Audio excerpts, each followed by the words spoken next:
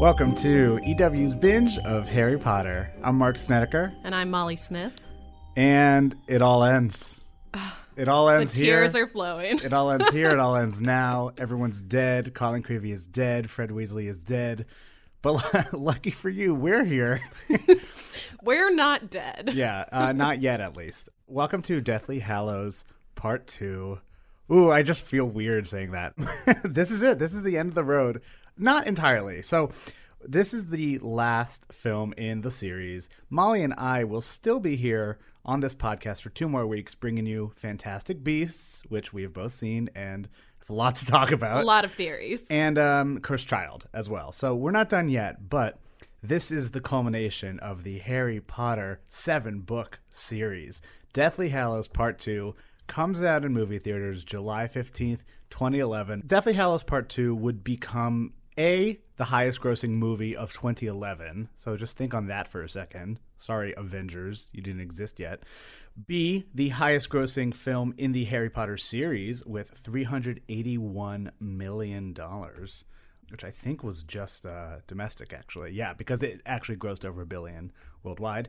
It was the 9th just film some to do change, that. You know. Yeah, and it was also the highest reviewed Harry Potter film on Rotten Tomatoes. It was at 96%, which maybe there was just some like nostalgia goggles on there. Not nostalgia goggles. Was that the audience review? No, 96%. Oh, wow. Yeah. I'm sure nostalgia played a part of it, but I do think it's a really good action movie that ties up so many loose ends. Yeah, it is a fantastic movie. It took something that is kind of unfilmable and made it kind of perfectly filmable.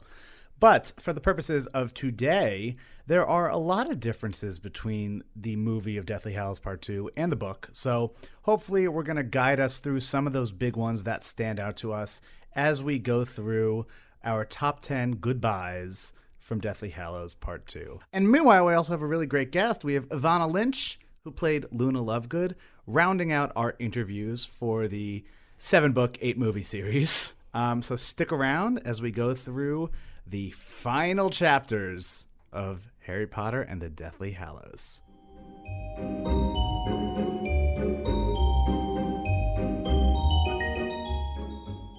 So number 10 on our list of goodbyes in Deathly Hallows Part 2 obviously starts over at Shell Cottage, which is Bill and Flora's house by the sea, which actually is kind of pretty cool. You know, like it seems like a nice vacation house if under different circumstances. Yeah, like they've done well for themselves. They probably Airbnb that during the Battle of Hogwarts, actually. But our number 10 goodbye is to Bogrod. So they're at Shell Cottage, and they are interrogating the people who have survived Malfoy Manor, right? You've got Griphook there, you've got Luna, and you've got Mr. Ollivander. For the purposes of a movie, we need Ollivander to kind of re-explain to audience members who forgot or didn't read the books what the Deathly Hallows are. But then you've got Griphook, who Harry enlists to help him break into Gringotts and get Godric Gryffindor's sword, which is in Bellatrix Lestrange's vault. And that is how we get to Gringotts. And they've got a kind of a great plan to have Griphook help them in exchange for the sword. They've got just enough Polyjuice potion for Hermione to turn into I'm sorry, I just love this part. Yeah. Because there's only enough for Hermione to turn into Bellatrix Lestrange, but there's not enough for Ron, and they do some really just unconvincing manipulation. Yeah, it's like straight up Halloween Party City. But, like, day after, when, like, nothing is really left. So it's, like, November 1st costumes. They, like, glue some hair to him. He goes by the name of Dragomir Despard, which he's Despard for a better look, in my opinion. Also, kudos to Helena Bonham Carter for playing Hermione, playing Helena Bonham Carter, playing Bellatrix. She does such a good job with it. Like, It's you genius. really believe that it's Hermione as Bellatrix. Right. Well, it also is Hermione's voice. It's Emma Watson's voice, which Well, of helps. course, but even, like, she's genius. When you see her sort of like stumble in her heels, and when she says like "good morning," Yeah, Bellatrix wouldn't say "good morning." she's fantastic.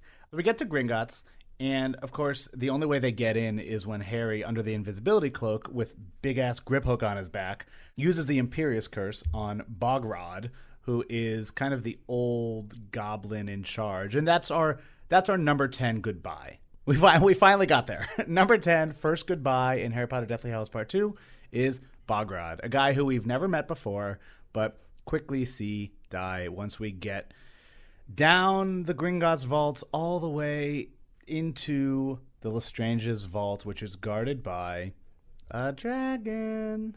That dragon, that gave me some real feels. Like when Hermione's like, that's barbaric that they keep it chained up and teach it to expect pain when it hears bells. Like, that was horrifying. Sure. Okay, I wasn't as affected. I was just like, yeah, it's a dragon. I feel bad. Well, we all know how much you hate creatures, Mark, after I do the hate course some of this creatures. podcast. Although Fantastic Beasts, get me a Niffler right now. I will say that dragon, it is, in the film, it's a white Ukrainian iron belly. It's never mentioned in the books what breed it is, but that's what it is in the film. And it's interesting because if you were to put a wand to my head and tell me, name the most famous dragon from Harry Potter, would you say the Gringotts dragon or would you say Norbert?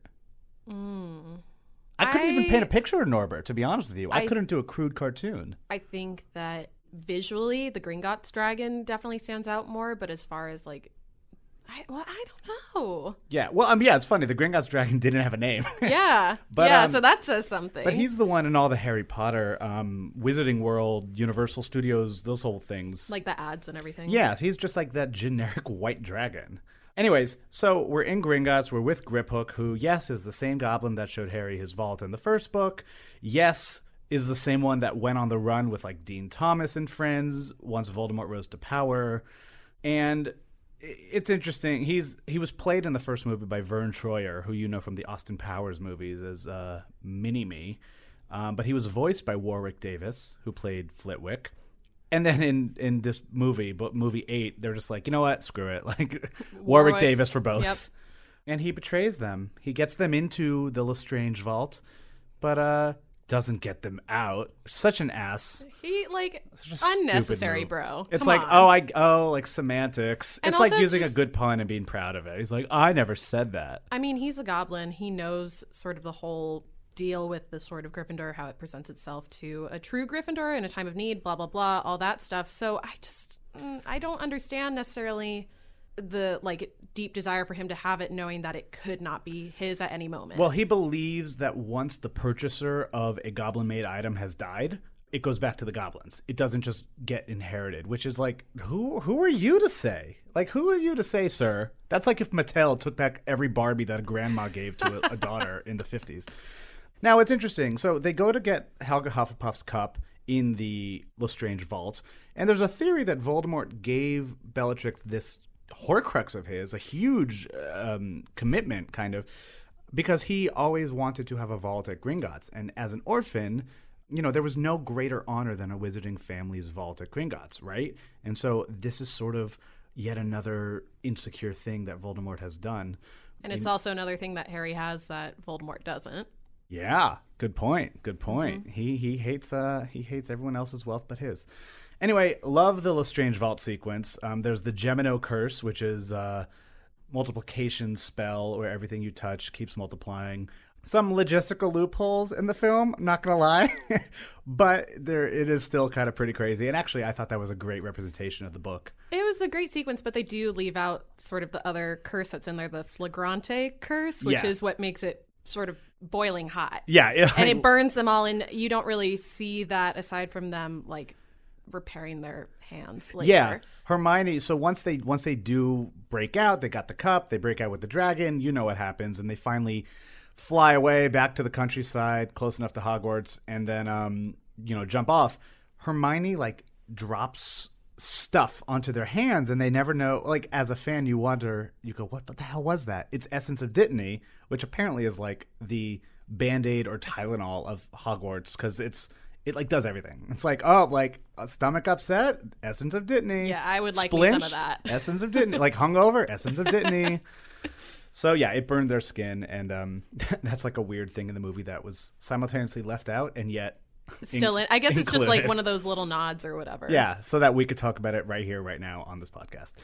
Anyway, now we're back in the countryside. That was a quick adventure to get us where we need to be, which is back at Hogwarts, first via Hogsmeade. So we're in Hogsmeade. The caterwauling charm basically is the alarm charm. So iPhone, get Which ready. is horrible. I Yeah, hate that it's sound. terrible, It's like but it'll nails on a chalkboard. totally. So Harry, Ron, and Hermione apparate into Hogsmeade, are immediately People are immediately after them. yeah, they're immediately recognized just by the screech of his appearance. Aberforth Dumbledore saves them, takes them into the Hog's Head. Now, we told you about the Dumbledore stories last week, but just a refresher, Dumbledore hasn't really talked to his brother Aberforth, or vice versa, since the duel that accidentally resulted in the death of their sister Ariana in 1899. Yeah, and you definitely get a sense of that animosity here, just the way that Aberforth speaks about his brother. Yeah. I mean, I imagine they had contact. I really do. I can't imagine they didn't. But for our purposes, it's been like, it's actually been like 99 years, I think. They had to like send each other Christmas cards, but were they Right. best friends? I don't think so. Also, Dumbledore has for sure gotten a drink of butterbeer in Hogsmeade over 99 years and run into his brother and been like, oh my God. It's like seeing an ex. You just kind of look away. Anyway, though, there's no goodbyes here. I guess the only goodbye is goodbye to Aberforth's little piece of glass that he used to help Harry, because that's not needed anymore because Harry's back. Aberforth gets Neville through the portrait, and that brings us to goodbye number 9, Snape's tenure as headmaster. What a headmaster. Was he? I mean, by the end of this, yes, but for right now, he's not looking so good. Basically, Harry gets into the castle via this passageway with Neville. He's welcomed warmly by all his fellow students. They all cheer for him. It was actually quite touching. This is like the first time of many I teared up in this movie. Well, right. And it's like the whole Dumbledore's army, which is, I think, the first thing to talk about difference in the book. In the book, they've only been there for like 2 weeks, whereas in the movie, it makes it look like they've been camping out there for like 9 months. Also, a lot of students, a lot of key players are basically missing. In the book, these people are not here. The following people: Luna is not there, Dean is not there, Ginny, Fred, George are not there, Lee Jordan, Cho Chang. None of them are actually in the Room of Requirement kind of makeshift dorm that the DA made. But in the movie, obviously, it makes sense. But Neville does say to Aberforth Dumbledore, hey, Al, we got a couple more coming through.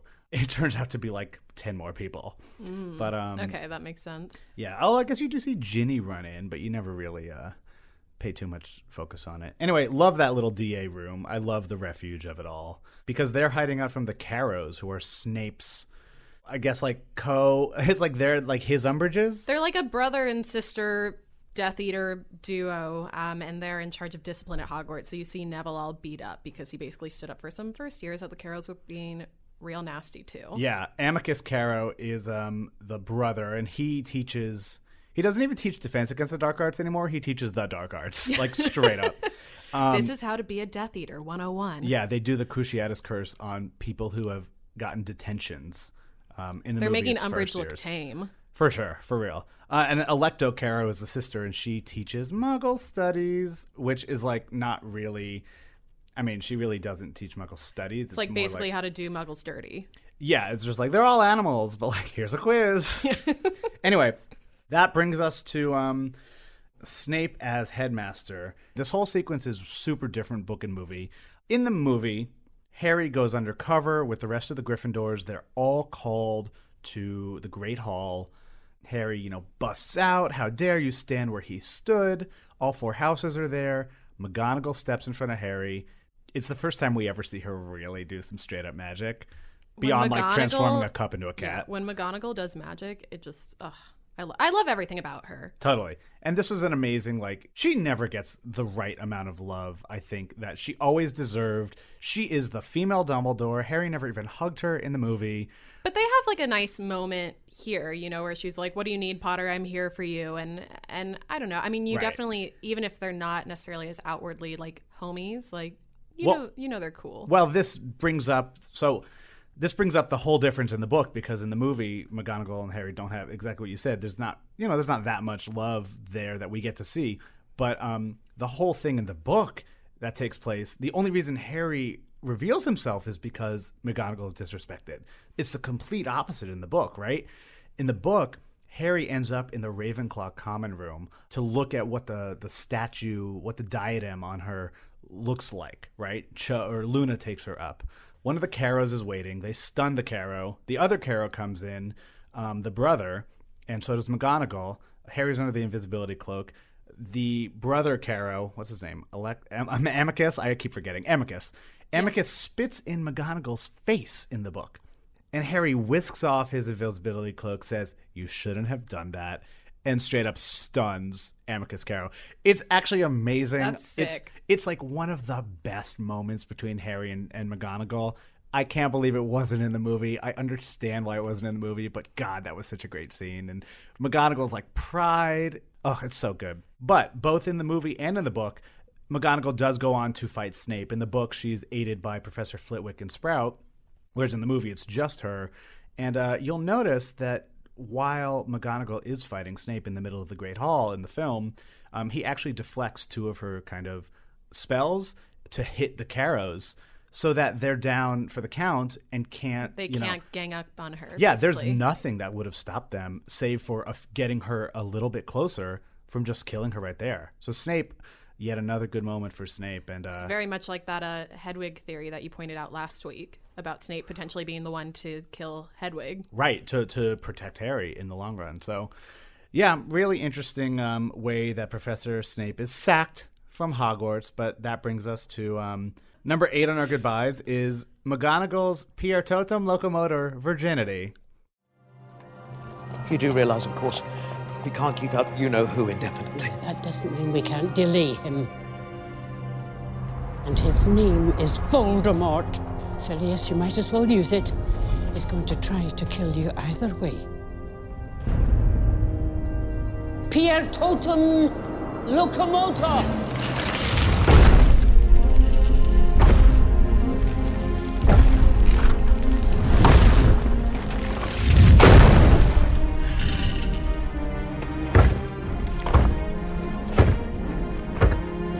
Hogwarts is threatened. Man the boundaries. Protect us. Do your duty to our school. I've always wanted to use that spell. That's right. She still swipes a new V card even at her ripe old age, and it's a spell that she never got to use, and now she does. It's interesting, too, that you use the word virginity because there's a backstory about McGonagall about how she took like a vow of celibacy. So just pointing that out. Oh, Everyone, I this can is my see it. official plea for a McGonagall prequel. Yeah, Thank you. girl. Well, I hope she's in Fantastic Beasts, but that's for another podcast.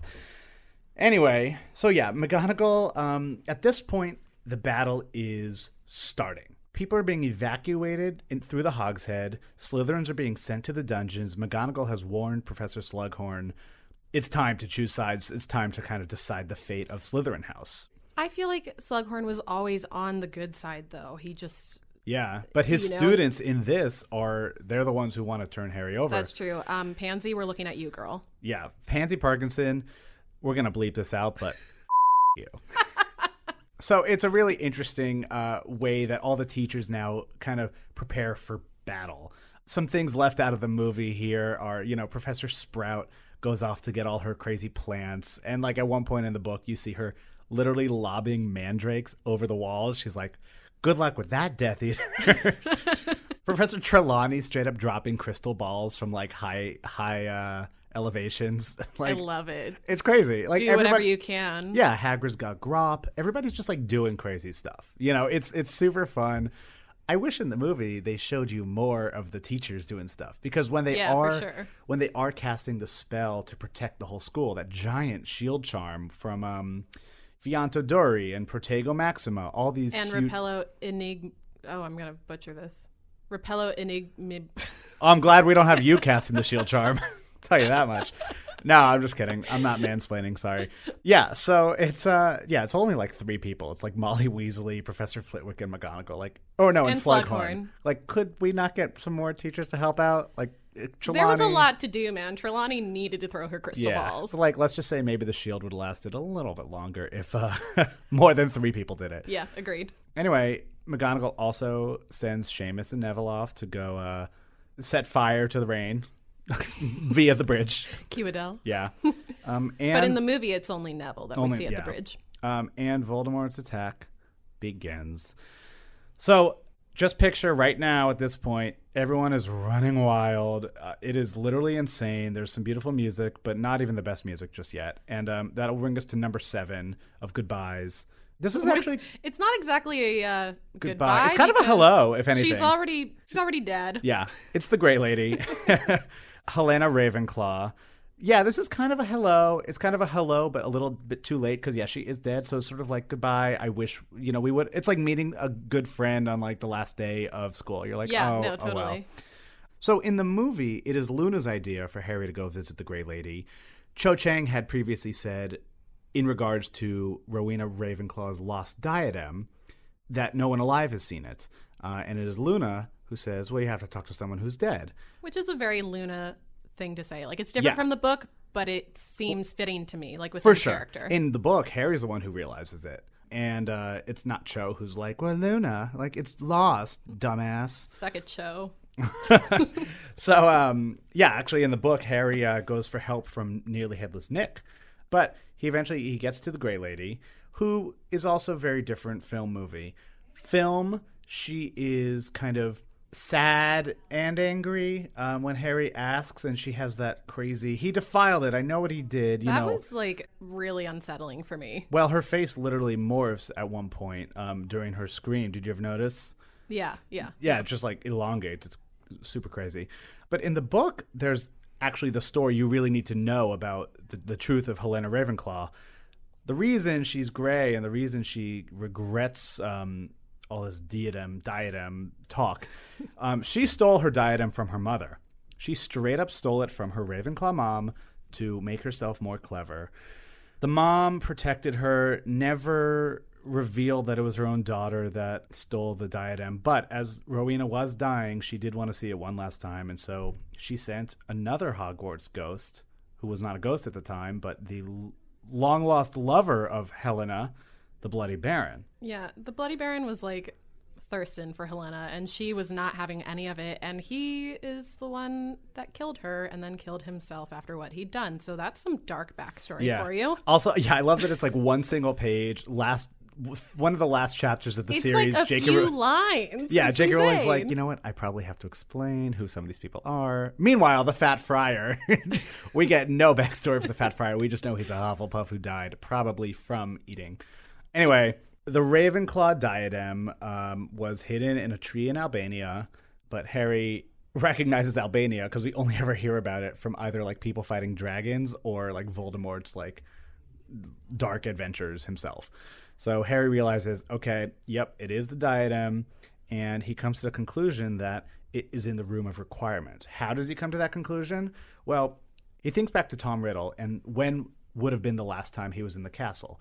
That would have been when he was an adult who, at this point, had long since graduated, but came back to ask Dumbledore for a job. The Defense Against the Dark Arts job. Yeah, so somewhere along the way, Harry thinks Voldemort always thought he was so clever and always thought he was the only one who knew the castle's secrets. So he thought, well, the Room of Requirement, that must be a place Voldemort might go, thinking he's so, above it all. And so lo and behold, they go to Room of Requirement, and it's there. That's exactly where it is. The diadem is there. And so that brings us to goodbye number 6, Goyle. So you know him as Gregory Goyle, best friend of Vincent Crabbe and Draco Malfoy. Could you call them best friends? I don't know. I don't think they have those broken heart necklaces. Who, Crabbe and Goyle? No. Crabbe and Goyle along with Draco. He's definitely like using them. Right. I mean, Goyle and Crabbe definitely like talk all this smack about Malfoy behind their back. They probably, I would love to know more about their home life. Like, did they keep in touch over the summer? Are they from broken families? Hey, there's a whole world to explore here, as we know. I know. So obviously the interesting thing about the film is that one of them is... There's no Crabbe. Yeah, his Crabbe missing. is nowhere to be seen. Yeah, so the actor who played Crabbe, he was arrested for like growing pot? Yeah, he was arrested for drug-related charges. So insert Blaise Zabini to sort of round out the 3. Yeah. Which I want to know so much more about Blaise. They just kind of plop him in there. Well, we know his mother was like a wealthy, beautiful witch. Yeah. That's all and we know. he's part of like the Slug Club, but I want more. But in the Room of Requirement, Crabbe dies, but you aren't allowed to... feel bad for him. Well, no. Because Crabbe isn't there, you can't just kill like Blaise, who is the kid you don't know. Yeah, you need something of equal weight. Yeah, the audience doesn't know who this kid is, so you can't just kill him and have like feelings. So they decide to kill Goyle instead, which good because Goyle always looked meaner anyway. Crabbe was like the Brendan Dassey to Goyle's Stephen Avery, although I think they're both innocent, so whatever. So in the Room of Requirement, one of them, Goyle or Crabbe, I think it's Crabbe. Yeah, it's Crabbe who uses fiend fire. Which is one of the substances that can destroy Horcruxes, which Hermione knew, but she said she never dared to use it back when they were trying to think of how. Yeah, they didn't quite understand it at that point. Right. Well, they just light it up. They light the whole place up on fire. Yeah, it's kind of hard to feel bad for Crabbe in the book, Goyle in the movie's death, because he really did it to himself. Totally. And, I mean, initially it started off with the Cruciatus curse, but then when they see Hermione, they go, look at the mudblood of Avada Kedavra, which is real touchy. But yeah. Malfoy, to his credit, this is his redemption. This is when he says, don't kill him, don't kill him. Whether or not we believe that it's because he wanted Voldemort to be able to kill him, which he says, he's the one who wants to kill him. I still also believe, you know what?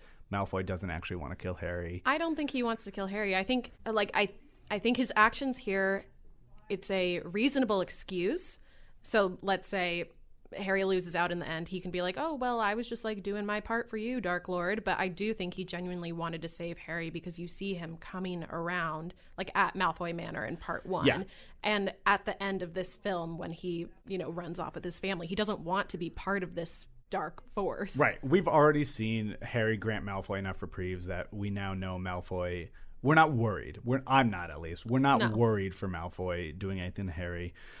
And of course, in the book, the fiend fire itself is just what kind of kills the diadem, like very conveniently. It like touches it enough that it's like, yeah, it's done, good for us. But in the movie, there's a great, it's like a the basilisk escape. fang. Yeah, the escape is awesome, and then they kick it into the fiend fire, which takes on Voldemort's face. Which also, if you watch the film, everyone knows that the fiend fire is all 4 of the Hogwarts houses. There's the badger, there's the lion, there's a snake, and there's the other one, the raven, eagle, raven, whatever. It's literally called Ravenclaw, so it's a raven. We also skipped over something though, because prior to the Room of Requirement, something else happened. We're going to call another goodbye, but we're not going to give it its own number, but we are going to call it goodbye number 6B, Ron and Hermione's innocence.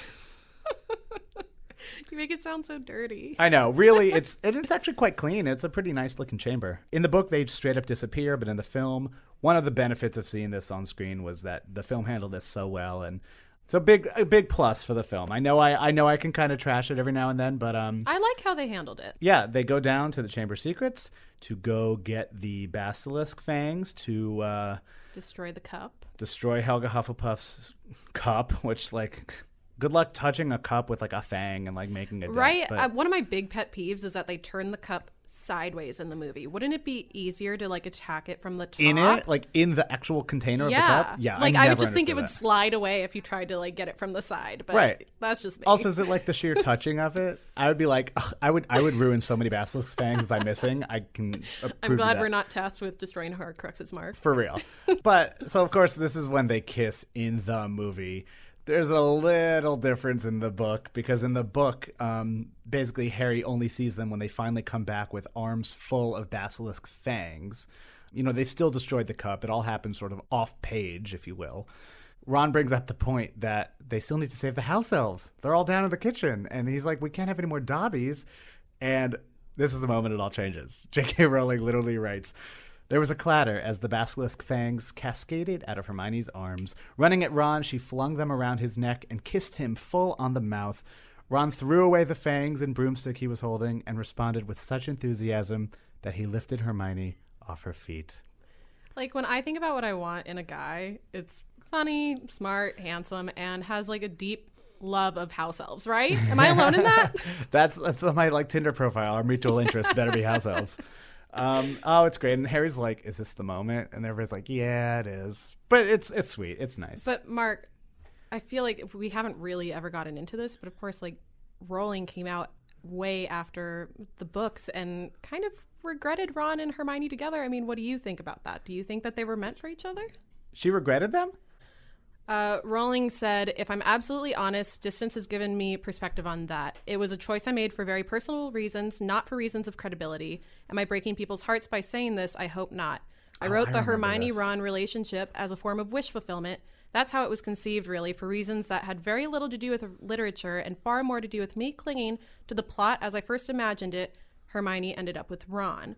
Because, of course, there are a lot of people who think, and this is me, this isn't a quote anymore, a lot of people think that Harry and Hermione were better suited to each other, but I like Hermione and Ron together. I think it's like an opposites attract thing. They bring out different qualities in each other. Yeah. It's funny. Now that you say that, I do remember reading that quote. That, was a firestorm. Like a fandom firestorm. People were, going at it. It was crazy. I respect her for saying it because I think she probably believes that she initially wanted them together, and then by the very end of it, didn't think they were actually that good of a match anymore, but had already... had not introduced a new love interest for Ron to be the fan favorite in the same way that, Ginny kind of became organically, it wouldn't have done us any service if, let's say, we loved Lavender Brown in book 6 and Ron married her in book 7. We need to have known Ron's significant other for multiple books, right? Right. I know what you're saying, but why does it have to end with a couple together? Why does it's like the whole happily ever after thing. But what I take issue with is I get that the years and time gave her, time to sort of let it marinate and reflect on it. But I don't like that she's taking back her creative choices because it completely affected the way that I interpreted these books and movies. It was really? It felt like none of it was real, like it was a dream or something. At least that portion. Or like it was just pages on a book and then characters on a screen. It's crazy. No, I'm just kidding, because it is. But I do understand what you mean. It's kind of like for anyone who really is invested in the relationship, you don't want to hear oh, you know what, I regret it. That's one of the 3 biggest things that happen in Harry Potter. 1, he defeated Voldemort. 2, Ron and Hermione get married. It's literally the second biggest thing that happens in a 7-book series. Yeah, that's no small thing that she's taking back. And that's kind of the perfect segue into our next goodbye, number 5, which is the deaths of Lavender, Fred, Tonks, Lupin, and Colin, and so many more that we don't see. Yeah, this isn't really goodbye number 5. This is goodbye there are 50 goodbyes, actually. I don't know how many. What was the exact number of deaths at the Battle of Hogwarts? I'm not sure about the exact number, but obviously it goes beyond what we're talking about here. But here are some notable ones. And Lavender, as we talked about in week 6, is interesting because we don't know if she's dead or not. That's a whole big debate. And we actually tweeted out a poll from EW's Twitter. 45% of people said she lives and 55% said she dies. And that was out of more than 1,000 votes, just for some perspective. That's still too close. It's too close. It's very divided. I mean, wait, 55 said she lives? 45% said she lives and 55% said she dies. I'm in the she dies camp. Yeah, I think she dies. I'm also pretty convinced. When I was watching Deathly Hallows Part 2 the other day, you can see straight up one of the Patil sisters and Trelawney burying what literally looks like Lavender. So I'm pretty sure Well, she's it also dead, makes sense because we know that Lavender loves divination and that she's best friends with the sister. Yeah, totally. Yeah. But we can't talk anymore about Lavender. We gave her way too much time last week. I know you never want to hear the name Lavender Brown again. Trust me. Unless it's whether or not she lived or died. But yeah, so at this point in the Battle of Hogwarts, Voldemort offers a 1-hour armistice to bury the dead. He's freaking out that Harry is getting these Horcruxes, and so he calls his forces to retreat. Every drop of blood, magical blood spilled, is a terrible waste. So with that, we kind of learn who's gone, right? So we learn Lavender's gone. We learn that Professor Lupin, Remus Lupin, has been killed by Dolohov. We learn that Tonks, his wife and recent mother, has been killed by Bellatrix Lestrange. Lavender is mauled by Fenrir Greyback. Colin Creevey has been killed, and we see poor Oliver Wood has Colin hunched over his shoulder because he's so small. Also, Oliver Wood, thanks for coming back. Love you. Love you, babe. God. And then you get, of course, Fred Weasley, which, this is sort of the biggie, probably the biggest person since Dobby, of course. And yeah, this is just I remember this one didn't register for me until by this point in the book, everyone's dying left and right. There's so much chaos that then when Fred dies, you just think, wait, did that just happen? Like the way she wrote it, it was, you know, the ghost of his last laugh etched on his face, and you think, did she just kill Fred Weasley? Like, did that literally just happen? It's crazy. Rowling has started tweeting apologizing for deaths that she did on the Battle of Hogwarts, and she said Fred was actually the worst for her. But I think because you're breaking up that couple, you're not only breaking up the Weasley family. It's different if you killed off Percy. It's different if you killed off Bill and Charlie. To kill off one of the twins was you're killing one half of them. Oh God, what a! I mean, I definitely see your point, but I think Lupin was the one that kind of hit me the most, and I think it's similar. Like when I first read the book, watched the movie, it didn't hit me as hard, but when you sort of read what Rowling has said about it, how it was about kind of how war leaves people motherless and fatherless, and it's sort of a reflection of Harry being an orphan, now Teddy, their son, is. It's a really sad mirror. It's a beautifully sad mirror. It absolutely is. I will say, I don't think Tonks and Lupin got the love they deserved in book or movie. You know, in movie, of course, we barely see their hands touching. They aren't touching, and it's heartbreaking. But even in the book, it's kind of just he just happens to see them there. You know, they don't really get their last hurrahs that I think a lot of people did want for them. But then again, that's the truth of war. It's not like everybody gets these nice gift-wrapped goodbyes. Anyway, so several other people die. A lot of unidentified Hogwarts students. There's also a teacher who dies who nobody's sure who it is. But the theory is it's either like Professor Vector, Sinistra, Professor Babbling, or Madam Pince. But because we never saw them, we're always like TBD. We're like, who is that? Who like? Do we care about the like arithmancy teacher? Like, I don't know if we do, but anyway. So that is pretty sad. So goodbye, number 5 and beyond, to all of our beloved characters here. Before we get into the heavy hitters, the real heavy hitters. No offense to Fred Weasley, but this is when like the sort of constant tears turn into full-on blubbering. So this is number 4, goodbye, in Deathly Hallows Part 2, Severus freaking Snape. And this is like such a loaded... We could talk about this for hours, so let's try to run through this. Book versus movie. In the movie, it's down at the boathouse that Harry has this vision of Voldemort talking to Snape. In the book, it's at the Shrieking Shack, which holds far more significance, but I understand why they didn't go there. It's a little more of a trek. It's much more of a trek. It takes you completely out of Hogwarts. It's totally unnecessary. So for all intents and purposes, we're in the boathouse right now. Voldemort has Nagini in like this weird bubble cage. It's kind of like a protective sphere. If you saw Fantastic Beasts, it's the same kind of thing that the Obscurus was kept in. Oh, that's interesting. Newt suitcase.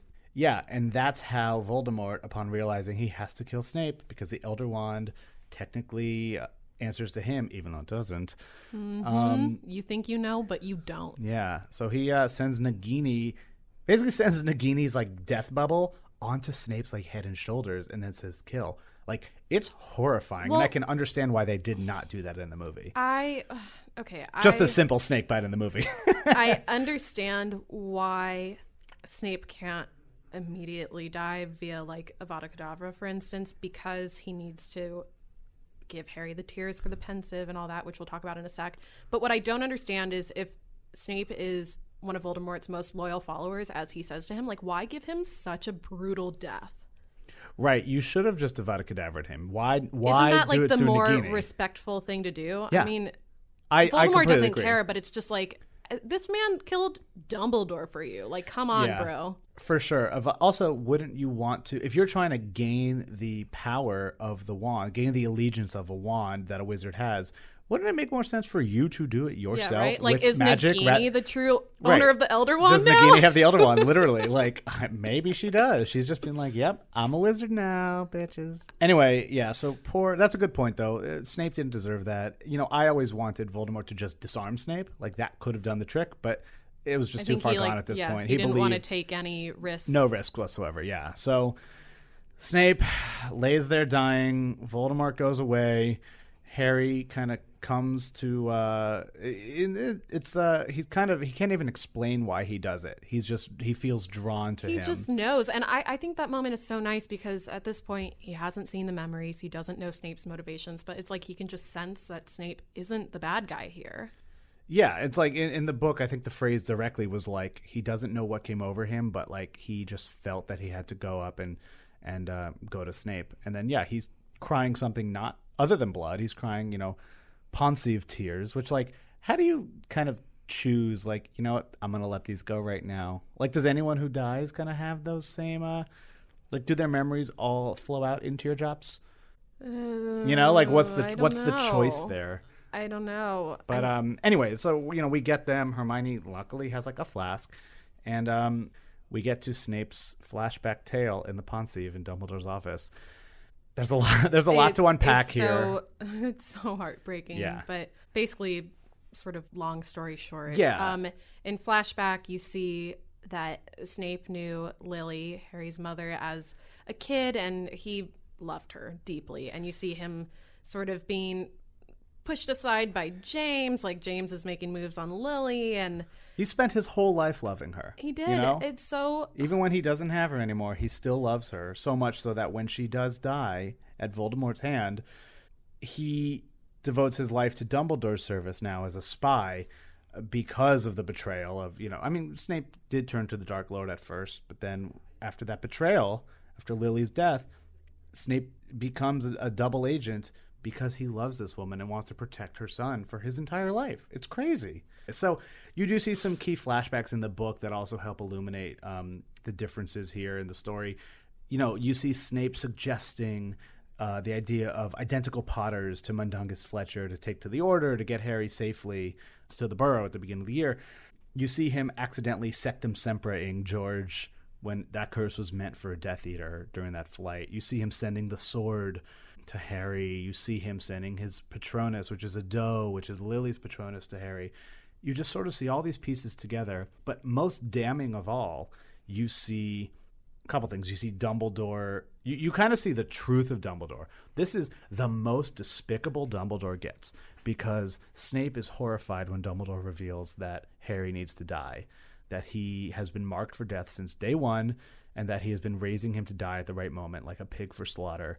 In that moment, you despise Dumbledore. Whether or not you like Michael Gambon, you hate the character for a second because you think, wow, how dare you?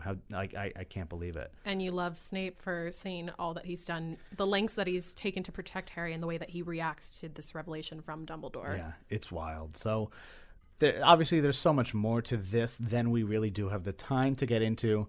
But Lord knows that Lily's Snape backstory is one that has a lot of fans debating whether or not it redeems him, whether or not they think what is revealed in this chapter is enough to redeem a character who has been kind of a jerk for literally 7 years. I think it or not. Absolutely redeems him. Yeah, I always went back and forth. I always hated Snape so much that I wasn't willing to forgive him immediately. Like, if he wanted to protect Harry, he still could have been nice for 5 years. Right. He didn't have to be so terrible to him, but part of it is so that people didn't know. So you understand, Right. like, of course you're not going to suspect the guy who, gives Harry a hard time in potions class, among Right. like other greater things. So, yeah, Snape is truly heroic. And, Harry goes on to name his kid after him, which is kind of an unfortunate name, but still love it. And so here ends the story of Severus Snape. Obviously, there's more to talk about, but now I feel myself getting even just like more somber as we like get further in. Do you want a fun fact? Is it fun? Young Snape in the flashbacks is like, it was recently kind of broke the internet because he's hot now. Yeah, guess who tweeted that? This guy. Are you the one that broke Yeah, it? you're telling me my own news.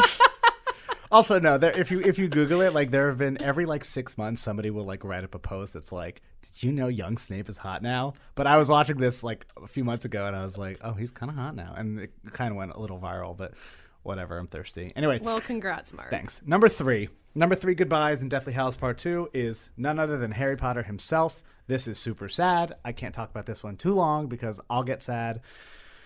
In the movie, Harry realizes what he has to do after Snape's memory flashbacks and goes to the Forbidden Forest to give himself up to Voldemort, realizing that he is now a Horcrux. So he happens to see Hermione and Ron in the castle, even though that doesn't happen in the book, because in the book, it's Neville that is his sort of last goodbye, which It's is so like... interesting, especially because we've talked about whether like how Neville factored into this like core Yeah. like group of three. Yeah, You know, I think to he me was- that gives yeah. him more weight than we ever He was kind the of gave him credit perfect for. one. He was the perfect one to see Harry in the book. And Harry says, "Kill the snake." He actually doesn't know if Ron and Hermione are even alive anymore. He just says, "Neville, kill the snake." Which, oh God, It's interesting too because I mean, of course, there's that whole theory about how it could have been Neville. So you The have prophecy, right, You right, have right. Harry So- doing his part and Neville doing his part, kind of on equal, not equal scale, but equally. They're both very important acts that they're doing. Yeah. In the movie, it's Ron and Hermione that Harry says goodbye to, although that's actually a lie because he only says bye to Hermione. He and Ron have like no exchange, no emotions. I never for the life of me have I understood that choice, that directorial choice, that screenplay choice, why Harry hugs Hermione. I mean, is it like it was just too painful? But it was just like literally I'm hugging Hermione.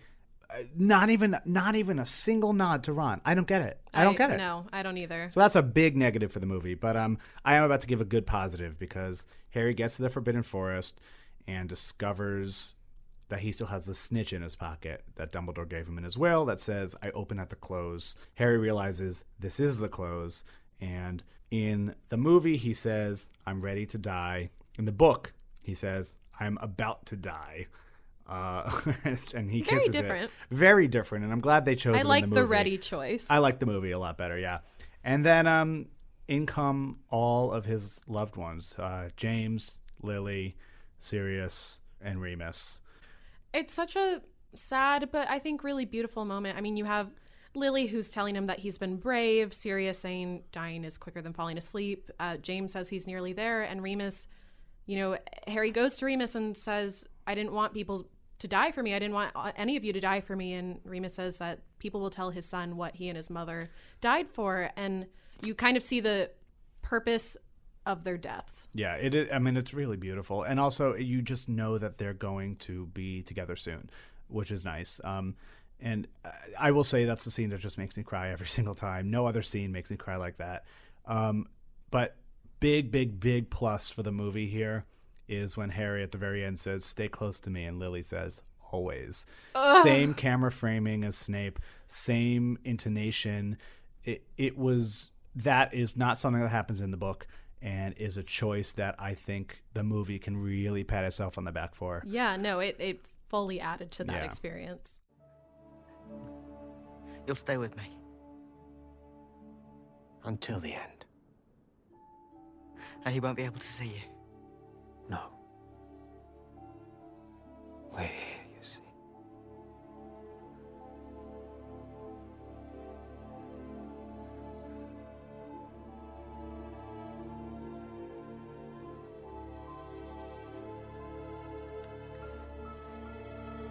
Stay close to me.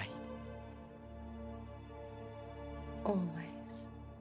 So Harry gives himself up to Voldemort, and of course, it is painful and heartbreaking, but oh so brave. Especially when you see Hagrid screeching. As Voldemort kills him.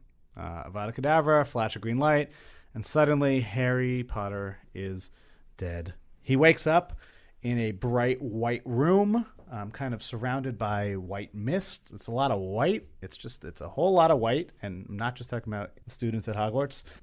And Harry at first doesn't know where it is. He thinks it's in the room of requirement for a second. He thinks maybe he's in the Great Hall. He's naked, by the way. Not a choice in the movie, but he's naked. Maybe they figured they did enough damage in part one. Yeah, or in Equus off Broadway, on Broadway. Yeah, this is the King's Cross chapter. Harry realizes he's in King's Cross, and this is like, I know many people, many friends of mine consider this their favorite chapter. This is deep philosophy. This is a real, I don't even know how to talk about the chapter. I mean, this is just where sort of the juice and the meat of Harry Potter is. This is also where I think the most famous line is, and the most beautiful line, and the most important line.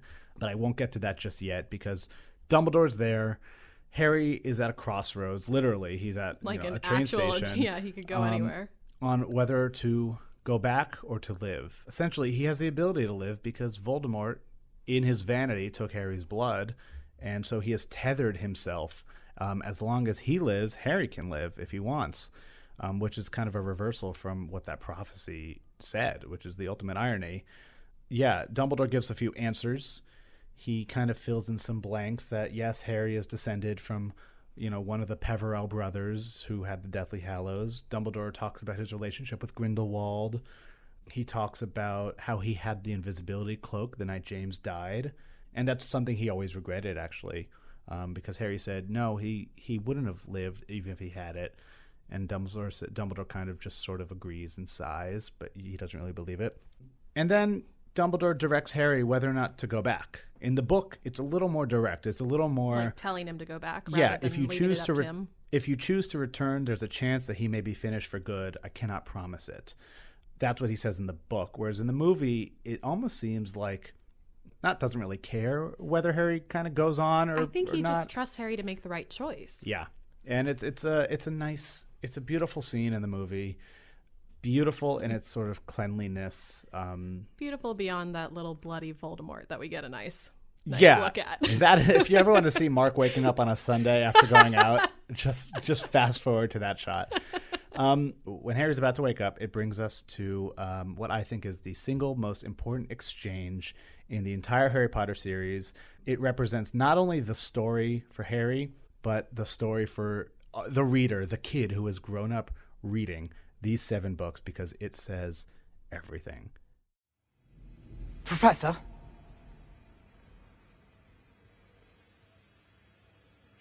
Is this all real? Or is it just happening inside my head? Of course it's happening inside your head, Harry. Why should that mean that it's not real? That's all I want. That's all, like that. That's our experience. That's our experience. That is the most beautiful thing J.K. Rowling could have ever written. And Harry decides to wake back up. So. And this is so important, too, because when he does come back, they head back to Hogwarts, and it's Hagrid who carries him out of the forest. And that's another beautiful sort of mirror moment for me, you know, with Hagrid bringing Harry to Privet Drive in the beginning, and even being the one to take him away from Privet Drive in the Battle of the Seven Potters. And Rowling has even said that was the moment that kept Hagrid safe, because she knew she wanted him to be the one to carry Harry out of there. So she couldn't kill him off before. She couldn't kill him off because of that. And I just think it's so nice and sad, but beautifully done. Yeah. So, Harry wakes up. Voldemort uses the Cruciatus Curse on him to just, test that he's dead. He, shakes him around a lot, which is really scary. Ultimately, it's Narcissa Malfoy who confirms that Harry's dead, even though he's not. Now, here's something I never really understood. Narcissa is sent over to go check that Harry's dead. She gets down there, puts her hand on his chest, I guess feels his heart. She whispers, is Malfoy dead or alive? And Harry whispers, he's alive.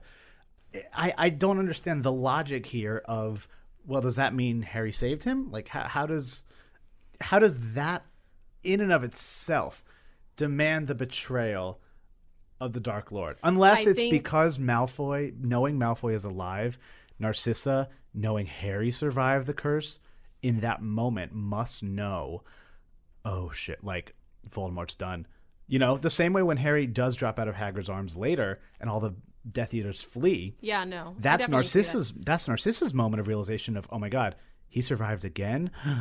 Uh-oh, I know it's going to happen, so let me find out right now. Let me get on it. She just makes a million choices in that one moment, and I think it's incredible what happens. Totally. And I also think that has something to do with the Malfoy's allegiance never fully being with Voldemort, but I do think it's interesting that they chose her of all people to go over to Harry, because as we've talked about, she's not even a Death Eater. She hangs with them. Totally. What if it was Lucius? Glad it wasn't Bellatrix. I don't know if Lucius would have made the same choice, because I think he's so much of a coward, and we've talked a lot about how Narcissa's maternal love for Draco has been the guiding force in her life. Yeah.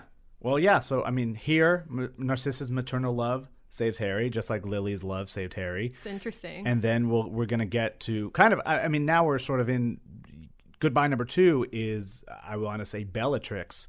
And that would bring us to Molly, whose love also wins, because they go on this victory march with Harry back to the castle. There's that huge scene in the courtyard. How do I even break this down?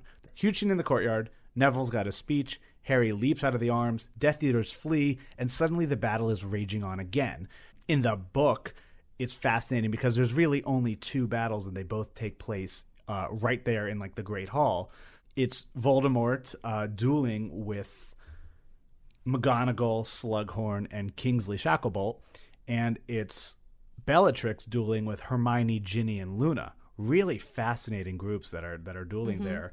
But of course, it's Mrs. Weasley who kind of runs in and says, "Not my daughter, you bitch."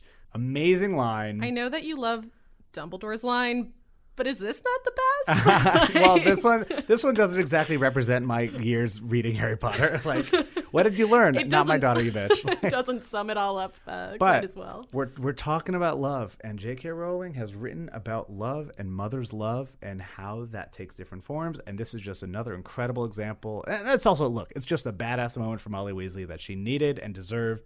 And Totally. God, it was incredible. Incredible. Bellatrix is dead. Mother's love beats devoted love, crazy cult love. So suck it, Bellatrix. Sorry. And it's also at this time that everybody else is joining this battle. The Centaurs have come after Voldemort taunted them in the forest. Grawp is there. Charlie Weasley is there. Other family members and friends of Hogwarts students who have stayed behind to fight have all showed up, as have shopkeepers from Hogsmeade. There's one last thing that was left out of the movie that I always wanted to see. It's the flaming sorting hat that's put on Neville's head. That was just such a horrifying thing to happen. Totally. And that is that's what makes Harry fall out of Hagrid's arms in the first place in the book. But he takes the invisibility cloak. So another big moment that the movie really did change. But that leaves just Voldemort and Harry. Neville has killed the snake in this kerfuffle.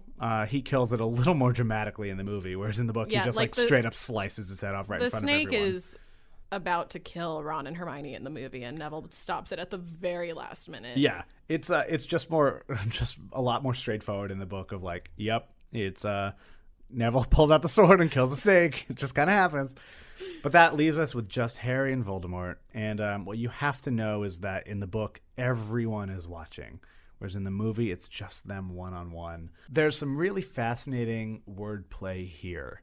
Remember that they both try to psychologically manipulate one another, right? So Voldemort tries to downplay Harry's accomplishments. He owes them all up to accident, you know? Right, which is something that Harry struggled with as well. So he's definitely tapping into all of those concerns that he's already had. For a long time, Harry has said, I didn't do anything. Like, it was all accident. It was all luck. It was other people helping me. Now, Harry believes I am a hero.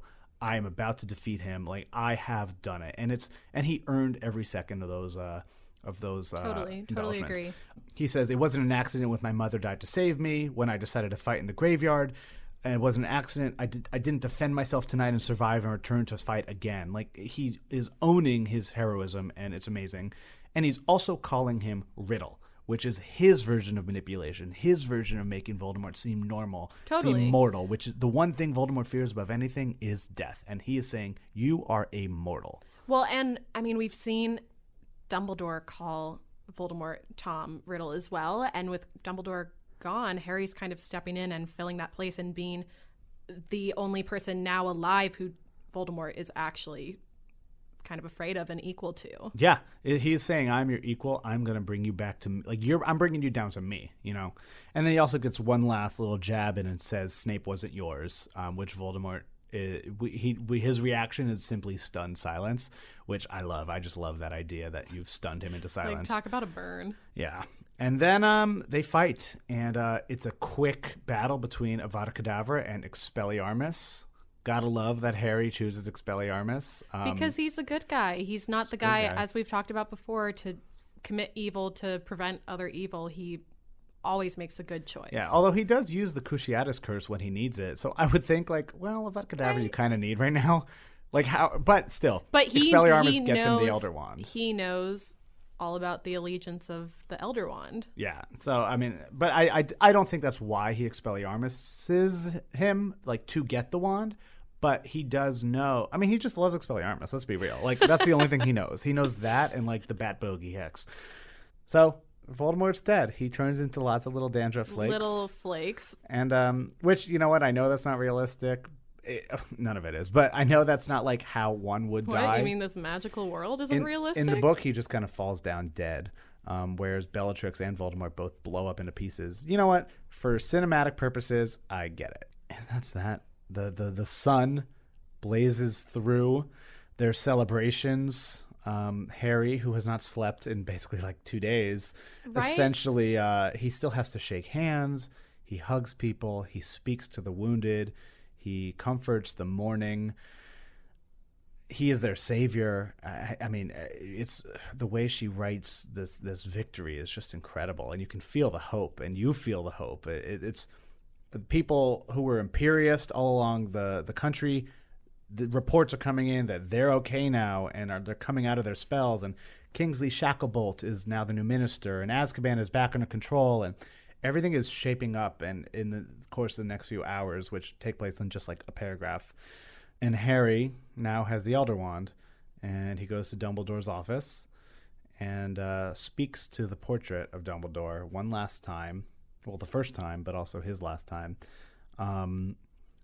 to kind of figure out what to do next. He decides to keep the invisibility cloak, which he that's like his youth. You Yeah. know? He's had that since Sorcerer's Stone. He's had it the whole time. Yeah, and he it doesn't- was his dad's. Yeah, he doesn't find it to be a selfish move to go after the Hallows, because he has tossed the Resurrection Stone, doesn't need it and doesn't want it. And then he says the Elder Wand he's going to put back in its place, but before he gets rid of it, he uses the Elder Wand to repair his own wand, and he just knows it's fixed. Even though you can't actually repair your own wand, it's the Elder Wand. Like, it's the most powerful wand. It's got to be able to do something. Right. But yeah, he does get rid of it because Well, in the basically movie, he doesn't. snaps it. He snaps it in half. He doesn't want anybody to have that power. He's such a Gryffindor. Such a Gryffindor. Even though I love when Ron is like... Ron is is- like Gryffindor with hints of Slytherin. Right, Ron is always like, why are we dying for Malfoy saving him in the Room of Requirement? Why are you breaking the Elder Wand? It's the most powerful wand on Earth. Like, Ron is kind of like not really Gryffindor in that sense. But still, this just brings us to the last shot where Harry, Ron, and Hermione are standing on the bridge. And that gets me. And it's always, whenever I'm watching it on like ABC Family, it's always like it fades out. And then it's like a commercial for like Honey Nut Cheerios, you know? It's like, I need a moment to process that Get this away just from ended. me, B. Yeah, it just ended. It's crazy to me. So it's wild. I cry every time. And so that's that. That is Harry Potter and the Deathly Hallows Part 2. Of course, there is one last thing to talk about before we get to our guest, Ivana Lynch, who played Luna Lovegood, and that is the epilogue Yeah, of Harry Potter. 19 years later, you see Harry, Ginny, Ron, and Hermione dropping off their respective kids at the Hogwarts Express. And Harry has this whole little chat with his son, Albus Severus. The kid's very concerned about being sorted into Slytherin. Harry tells him how brave Snape was, and it would be basically an honor to be sorted into Slytherin, but you can make your own choices. And it's just, I think, a nice extra nod to all the things that Snape did, because you really only have this book to appreciate how brave and crucial he was to all of this. Yeah, well, and you just see the lasting memory that Harry has of Snape and Dumbledore. Both men flawed. Both men have screwed Harry over in the past, but both men died for him to do what he needed to do, and he honors their memory in the right way. A lot of fans, I think, debate whether or not, they like what happened in the epilogue. They like the name Albus Severus and who married who and this and that. I think we are so much better off for having the epilogue than if it just ended after book 7.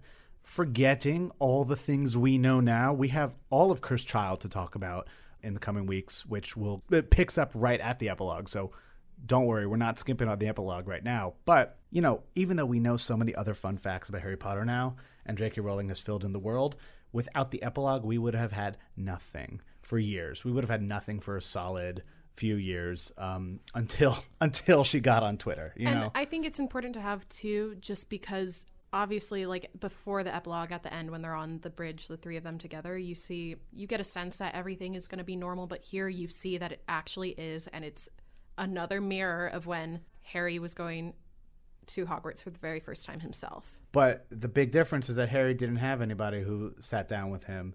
That's true. And knelt down and It's talked him similar, up. but better. Yeah, it's better. It's exactly what Harry should have had. And now we know he'll be okay, and we know Albus will be okay. For now, we are going to kick this episode over to our interview of the week with the incomparable Evanna Lynch, who was just like you. She was just a fan, auditioned for the role of Luna Lovegood in Harry Potter and the Order of the Phoenix, got it, nailed the part, and changed the Harry Potter fandom forever. So without further ado, Evanna Lynch.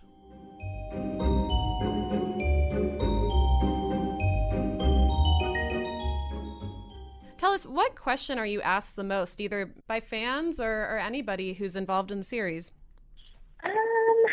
What question? I mean, people always ask, do I miss it? And people always ask, they're always keen to know that we all keep in touch. I don't know, people, they don't want to lose this idea that you're all like best friends, that it would ever fall apart. So yeah, those are the two main ones. It's interesting because I'm like, of course, what can I say to those questions? Of course, yes. Like there's always been nostalgia there, but yeah, you move on. When someone does bring up Harry Potter to you, Evanna, do you have an immediate day or memory that you kind of just quickly snap to? No, not really. No, honestly, when people say the words Harry Potter, my first thought and reaction is I always think of the books. Because, for years before the movies, Harry Potter was just books to me, and it was that little world, and it still doesn't, I still don't as much equate the movies with that world that I first found, It has something really private and special to me that even from working on the movies, that hasn't been taken away. So, yeah. So, being a fan of the books, how do you think that affected the way that you approached, the way that you played Luna and just being in the film series in general? Well, it was more than just a job to me. It was so precious, and I think because I wasn't a professional actress before I got that role, I was 14. So definitely in Ireland it's unusual to be professional at that age. But I just that was why I went after that character, because I was such a huge fan that I felt like this is an important part. She's such an important person to me. She's helped me through so much that I felt I just wanted to protect her spirit and preserve her spirit and not let it be, because there are so many actors, and not that this is a bad thing, but that it will just be an email sent to their inbox and they'll be like, okay, I'll try on this person for today. And for me it was just so much more. It was like this character has such a message to get out into the world that it's not about me, it's not about my career, it's not about just any of that stuff that you do tend to think of as an actor. It's like she had to come first, and I really think that's how I dealt with the whole thing. Like that's how I didn't feel the nerves or the pressure of being in a major movie franchise, because it was all about Luna for me, and I was able to get out of my own way for that purpose. Can you expand on that a little bit? I mean, what was her message that you wanted to get out there, and what was it about her spirit that you wanted to preserve? Yeah, it was that feeling about her, that Luna, that she was completely authentic and herself, and her own self was so weird and so odd to everyone else. It made everyone uncomfortable, but she just wore her oddness with so much self-acceptance and grace, I think. She never, because I felt like an odd teenager growing up, and I felt like there were a lot of bits about myself that I wanted to hide, that I wasn't comfortable with.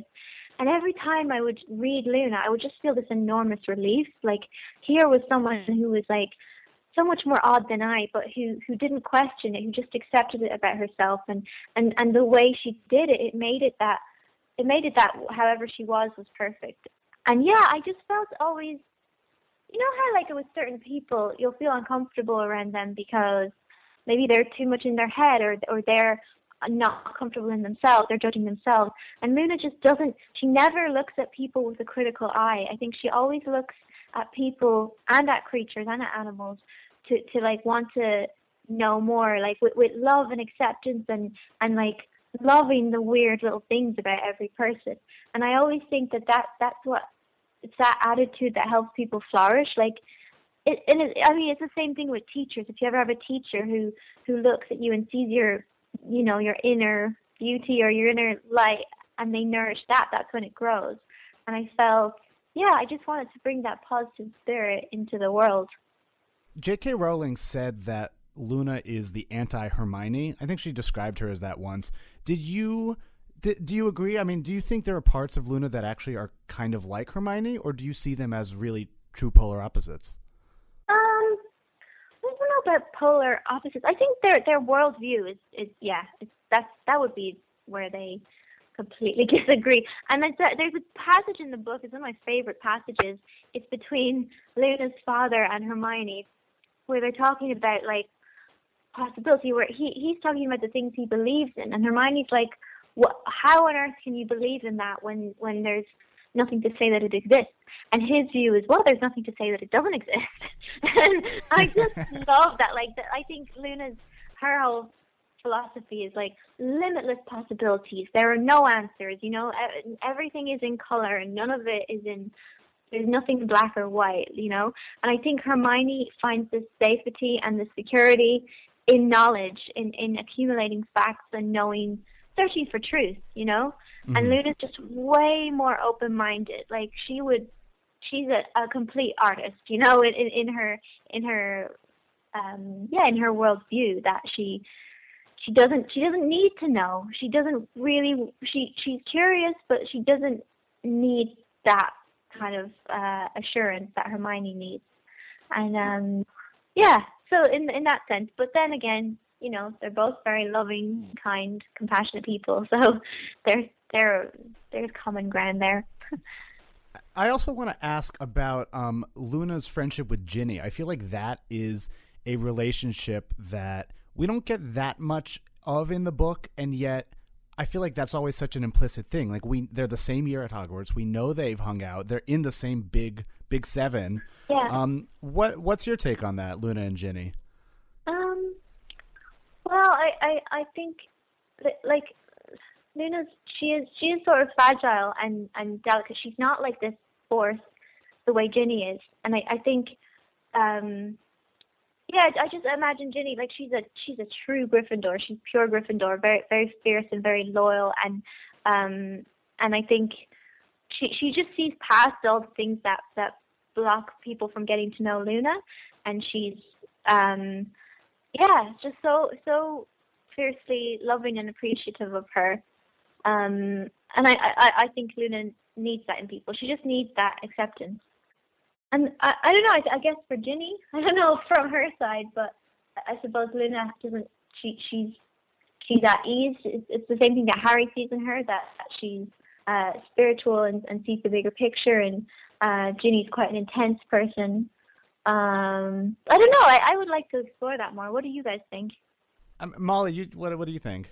Luna and Ginny together? I mean, I say go for it. Why not? More girl power. Well, I just feel like they had to have been friends, I mean, I feel like we never got to really explore that friendship, and I imagine that was just a really strong bond. They were. As I say, like, I think Ginny was protective of her. Like, I think they just get each other. Yeah. They both, they have the same values. I imagine Ginny's kind of amused by her, but she sees that I think Ginny, here's what it is. I think Ginny's so, she's just such a no bullshit person, Am I allowed to say that on the podcast? Oh, yeah, you go for it. Okay, yeah, but like, she doesn't, I think Ginny sees through people, and she doesn't have time for, like, fakeness or just pretense, and Luna's completely herself. I think Ginny appreciates that and wants to surround herself by those people. Because Ginny's cutthroat and fierce, and there's a lot of fakers, phonies out there, even totally. Did you hang out a lot with Bonnie on set? Like, who were you chummiest with between takes, and as you went through the process of filming, who were you closest with? I met with Bonnie a lot. Probably Katie Lung. She would have been my closest friend who played Cho Chang. And because we were Ravenclaw power. Exactly, Ravenclaw power. Although it's funny, both of us got tested for Pottermore, and we both got Gryffindor. So we're like, yeah, we're Gryffindors, I guess. But yeah, just me and Katie are like, she's very into books, and so am I, and just we both came on it in the same sort of way through open auditions. She had her open audition for number 4, and then I did it for number 5, and I think we both felt a little bit on the outside, like not we hadn't been there all these years and been through everything with everyone, so we were still kind of new. Yeah, we bonded over that, and then I was close with Bonnie, and Bonnie definitely has that same vibe that Ginny has, that just so strong in herself, self-assured, and yeah, it's deep, and I was definitely always attracted to that, because I think I felt more insecure growing up, and especially being on the films. Totally. So I love that about her. And also Scarlett Aaron, who played Pansy, who is still one of my best friends. Yeah. Oh my God! Yeah. A little Ravenclaw, Slytherin crossover action. I know. It's funny. I've noticed lately that a lot of my closest friends are Slytherins. And you know what? I always said I was a Slytherin. Really? I feel like we are coming out of the woodwork. Like, not every Slytherin was a Death Eater. Some Slytherins were just like Slytherin people, and I feel like I'm a Slytherin person. I'm not a Death Eater. I just like. Yeah. But I've noticed with Slytherins, it's like it doesn't mean that they're not as lovely or they don't love as much, but they are, I find, at the end of the day, quite self-oriented. I think they are always number one. That's fair. Yeah, like kind of. My experience with Slytherins. They can be lovely and they can love you and be lovable, but when push comes to shove, they are number one. I don't know. Would you say that about yourself? I mean, I think so, and I think Molly's laughing. at me because I'm it's laughing true. because I also took the Pottermore quiz, and I am a Slytherin. So, Oh, yeah? well, part of me is like, wow, that's so nice of her to say. I'm like, oh my God, am I too self-absorbed? No, it's not. It's not a bad thing, but like, because you're so ambitious and you're focused. But I found that like Gryffindors lead with their hearts, and like we make mistakes. But my Slytherin friends will sometimes, yeah, they'll just take the more sensible option. They'll take the option that is beneficial to their life rather than their emotions, which is a good thing. I think you need those people to keep some sort of law and order. Totally. Yeah. Vanna, do you ever find yourself like when you are talking to friends about Harry Potter reverting to Luna? Like, do you ever kind of pull out the Luna card if you get into like a fan debate with friends? Because I feel like I would be like, well, I think maybe I know this.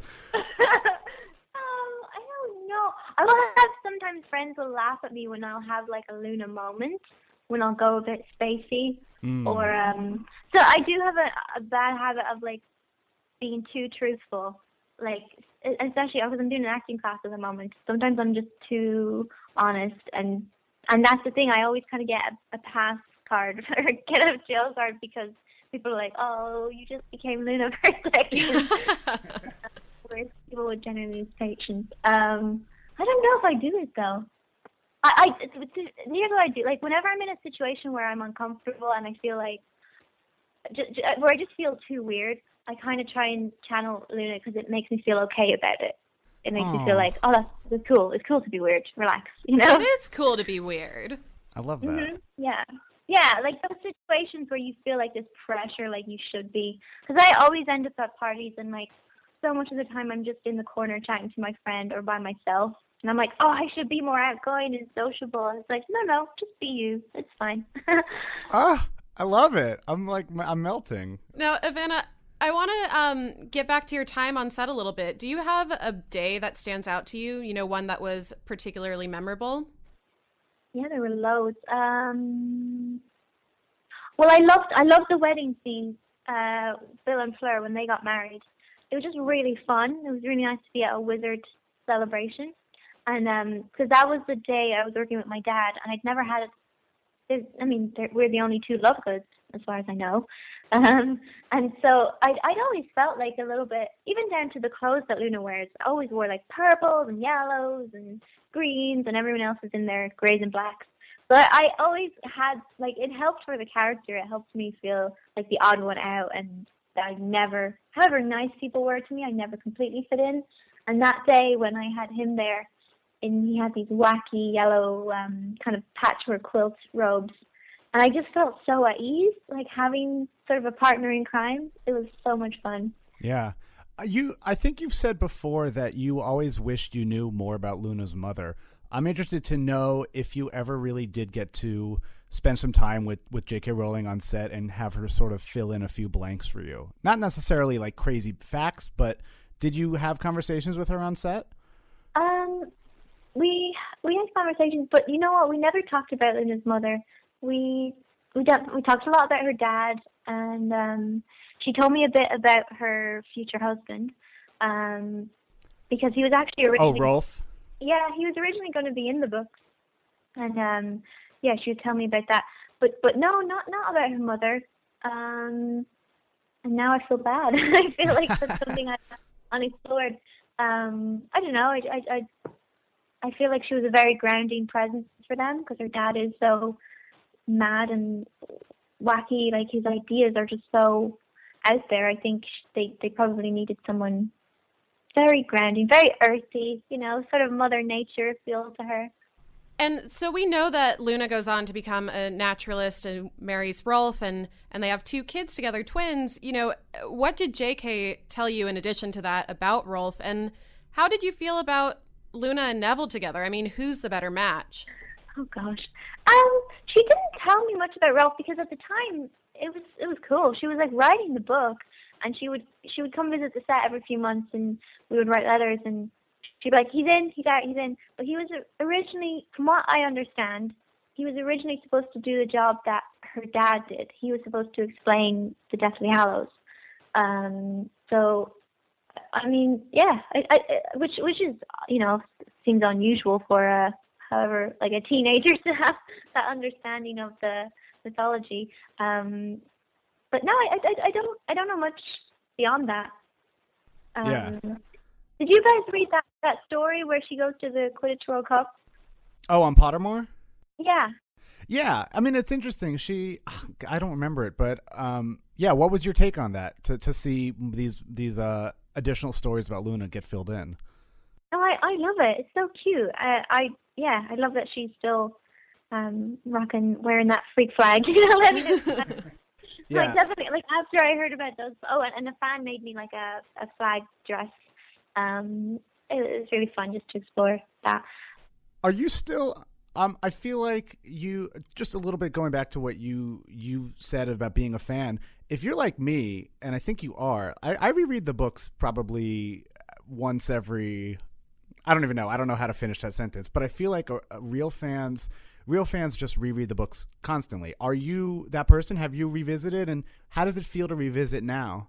Yeah. Last time I read it, because did you see they brought out a Philosopher's Stone illustrated edition? You see that one? Mm-hmm. Yeah. So I reread Philosopher's Stone when that came out.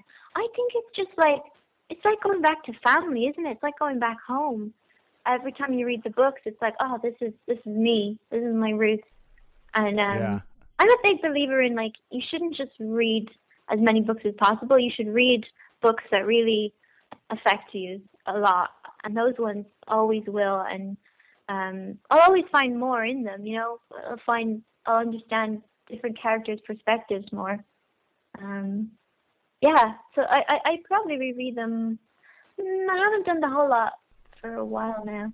Yeah. It's making me want to start. But it's annoying for me because I whenever I read books, like, how you read books like on public transports and you bring them everywhere, and I just feel like if I'm reading those books in public, people think I'm wanting attention. That's funny. I mean, yeah, it's like yeah. Did you Ivana, take me into the last day of filming? Do you remember the day you wrapped, and what was your headspace like? Because you said you came in for 5, Katie Loon came in for 4, and I feel like by the very end you had to just feel like you're part of half of the movies. Yeah. How was your last day? Oh my God, that day was it was a lot, and it was an amazing day to finish on because they brought back in like all the cast, because it was those big courtyard scenes, the scene where Hagrid is carrying Harry and then Harry comes to life again. So no, we didn't, like, it was nice because we didn't have the pressure of having lots of lines and having close-ups, but it was just like a big emotional family day, and I met a lot of the other actors who I hadn't met on previous movies, and yeah, it was cool. It was a stressful day because they were doing things like they were blowing up bits of the set, and then it all ended very, very suddenly. It was crazy. And I remember everyone was hugging, and and they got this huge ladder, and the photographer got up on top, and he took like a giant cast photo.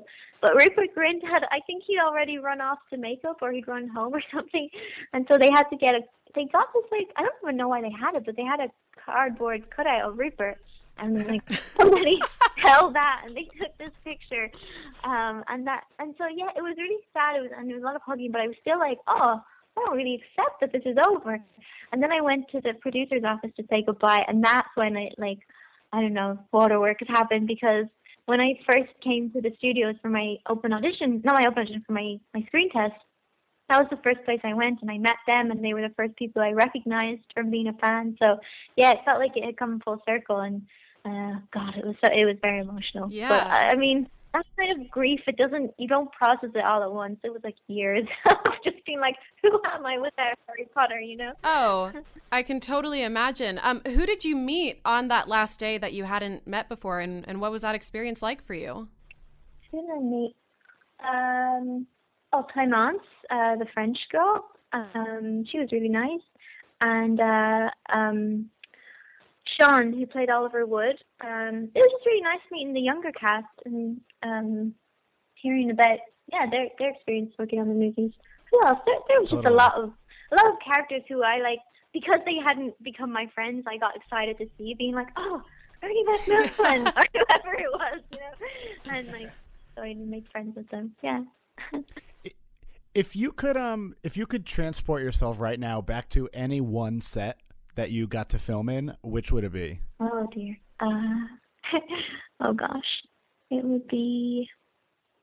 Oh, I would love to do Slughorn's Party again. That was just. Oh, that was nice. It was really fun. And we had these nice dresses, and I mean, Christmas. Who doesn't want to have Christmas at Hogwarts? Totally. Did it feel different filming Half-Blood Prince after you had already had Order of the Phoenix under your belt? Yeah, the big difference for me was I just felt relaxed. I felt like I was part of the family. I think on number 5, I was just like, even though it was amazing, I was in constant fear that I was just going to get fired. Till the last day, I was always just like, they're going to find me out. They're going to realize I'm a fraud, and also that I'm a mega creepy super fan.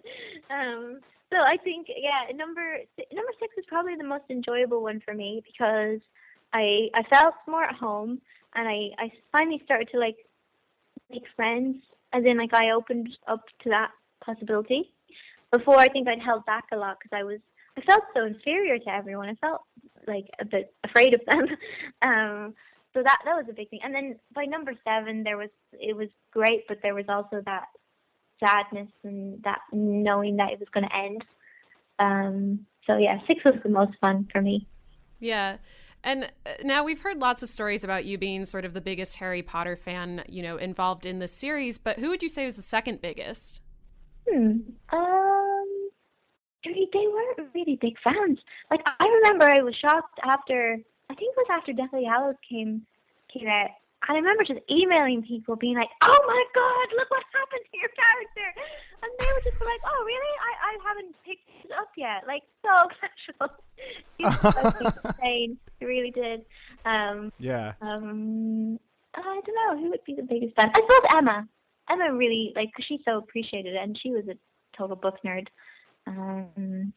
Yeah, and she's someone who would really go away and think about her character on deep levels. Yeah. I don't know. No, I was the main geek.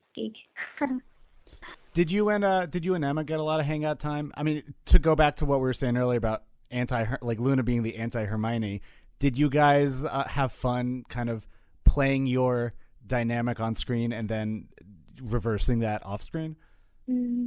Yeah. I mean, I don't. It wasn't quite the same dynamic.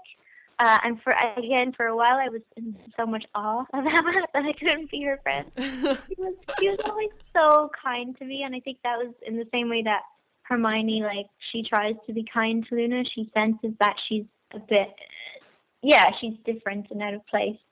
But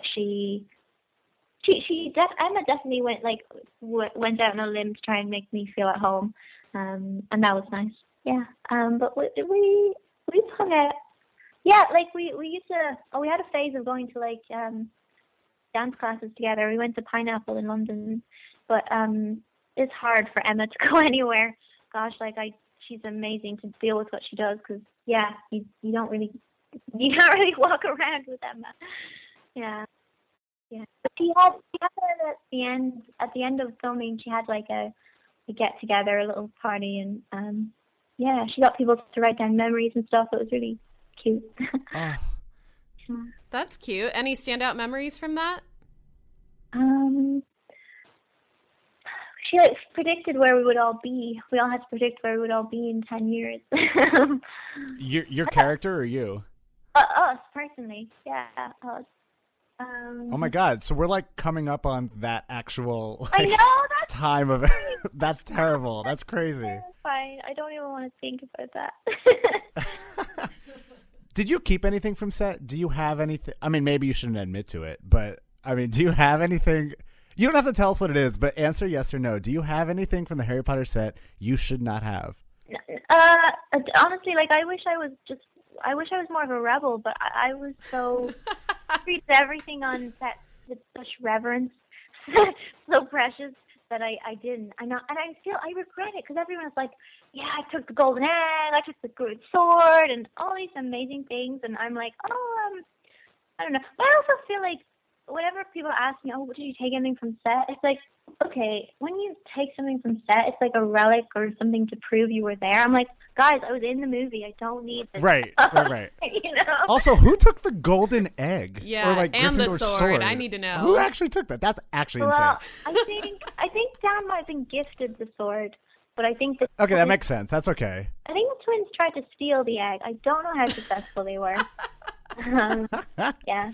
One thing I did keep though, which I guess a lot of people do this on movies, but I kept every single call sheet I ever got, and I love looking back at those because they have all the dates and they have the exact days that we did certain scenes. So I think that will be cool to look back on in years to come. Yeah. Yeah. Do the memories like flood back whenever you look at that? Yeah, they do. Just to know exactly what you were doing on what day. Yeah. Totally. It's a very accurate record. And, just sort of looking forward, we hear you're starting a blog. Can you tell us a little bit about that and when you expect it to debut? Yeah, because I want to write. I love writing, but I'm really scared of it.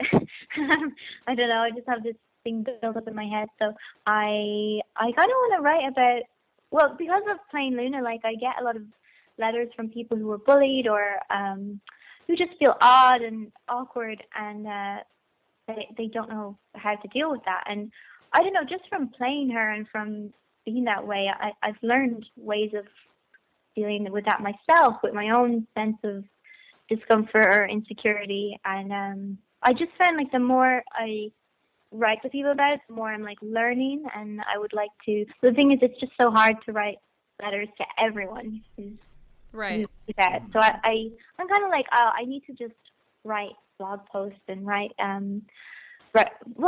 stories eventually. And I think so. Like my blog is kind of my stepping into that zone tentatively. I'm scared. I mean, because part of me is like, I don't know anything. I can't be an authority on this stuff. But I've been saying that for like the last 8 years. I'm like, okay, you just have to grow up and be an adult and put stuff out there. Totally. And is Luna some way involved in the title or no? No, because I don't want to get in trouble. But her spirit is very much there. And I have that, I talk about, well, I will be talking about, like, that whole love goodness thing, which I think is her approach to life, that looking for the good in everything and everyone, and that's how you draw it out. So I'll probably talk about that. It's definitely heavily influenced by her, but yeah, I don't want to upset the lawyers.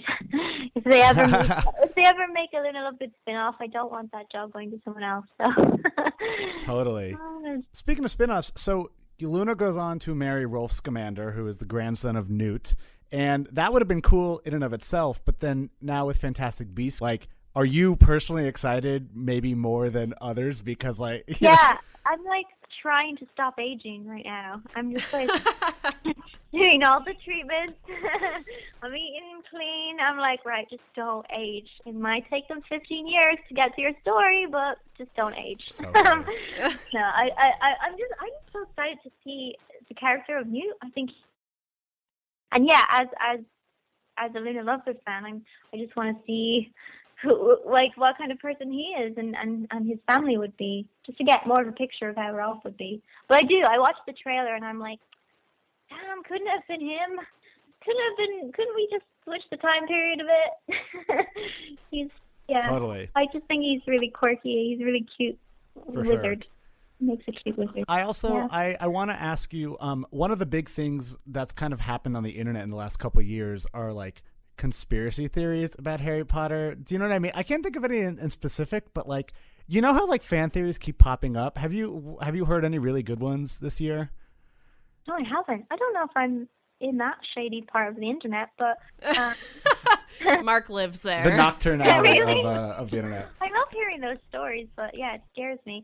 No, but I don't know about theories. I would like to hear yours, but I do often, not often, but like every now and then, I just be like, is this all an elaborate cover-up and the wizards are howling with laughter at how we've accepted this?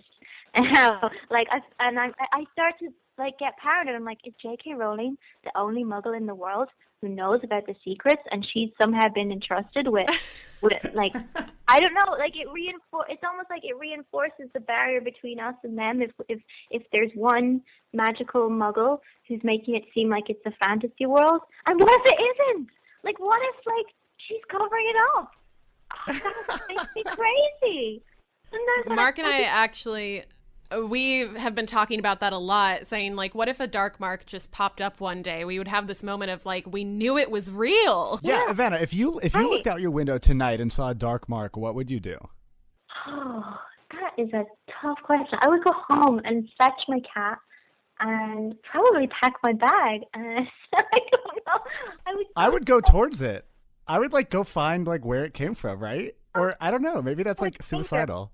I'd probably flee to, like, a magical location. Like, you know the way there are, like, vortexes on the earth? Like, there are places of just, like, mystical power. Like, in Ireland, there's a lot of them. We have, like, fairy forts and hills and places that are just have a lot of ancient magic around them. I would probably go somewhere there. That's good. I don't know if we have much ancient magic here in the States, but maybe. You'd probably be like, I should have taken my wand from set. You have, though. I mean, look at all the stories that she's writing on Pottermore about, what's it, Ilvermorny? Ilvermorny, yeah, that's true. Did you get to take the Ilvermorny test yet? I did, on a Thunderbird. Same. How do you feel about it? I feel fine, because it matches J.K. Rowling, so that's good enough. Oh, that's great. Yeah, I don't know how to. What are you? I don't know how to take my Pukwudgie. I don't know enough about it yet. Oh, but that's the cute one. That's what. Did you read the story? Yeah, and they seem pretty cute. But you know what? Hufflepuff seemed pretty cute at first too. I don't know. He's so stubborn and sweet, and like, he's special. That little guy. I love it. Well, Ivana, you are delightful, and it is so great to talk to another fellow fan, but also one who is as legendary in the Potter universe as you are. So thank you for joining us. Yeah, thank you very much. We appreciate it. Thank you. You've put me in a paranoid place of thinking again about JK being the cover-up. Yeah. I'm just like gonna go and like stalk her on Twitter and be like, what if? Yeah. But thank you. It was really fun to chat. Cool. Yeah. I'll probably go and reread the books. You got to. It's been a while, and you call us back when you have discovered new things about it all. But Ivana, thank you so much, and hopefully we'll talk to you again soon. Yeah, talk soon. Thanks, guys. Bye. Thank you. Bye.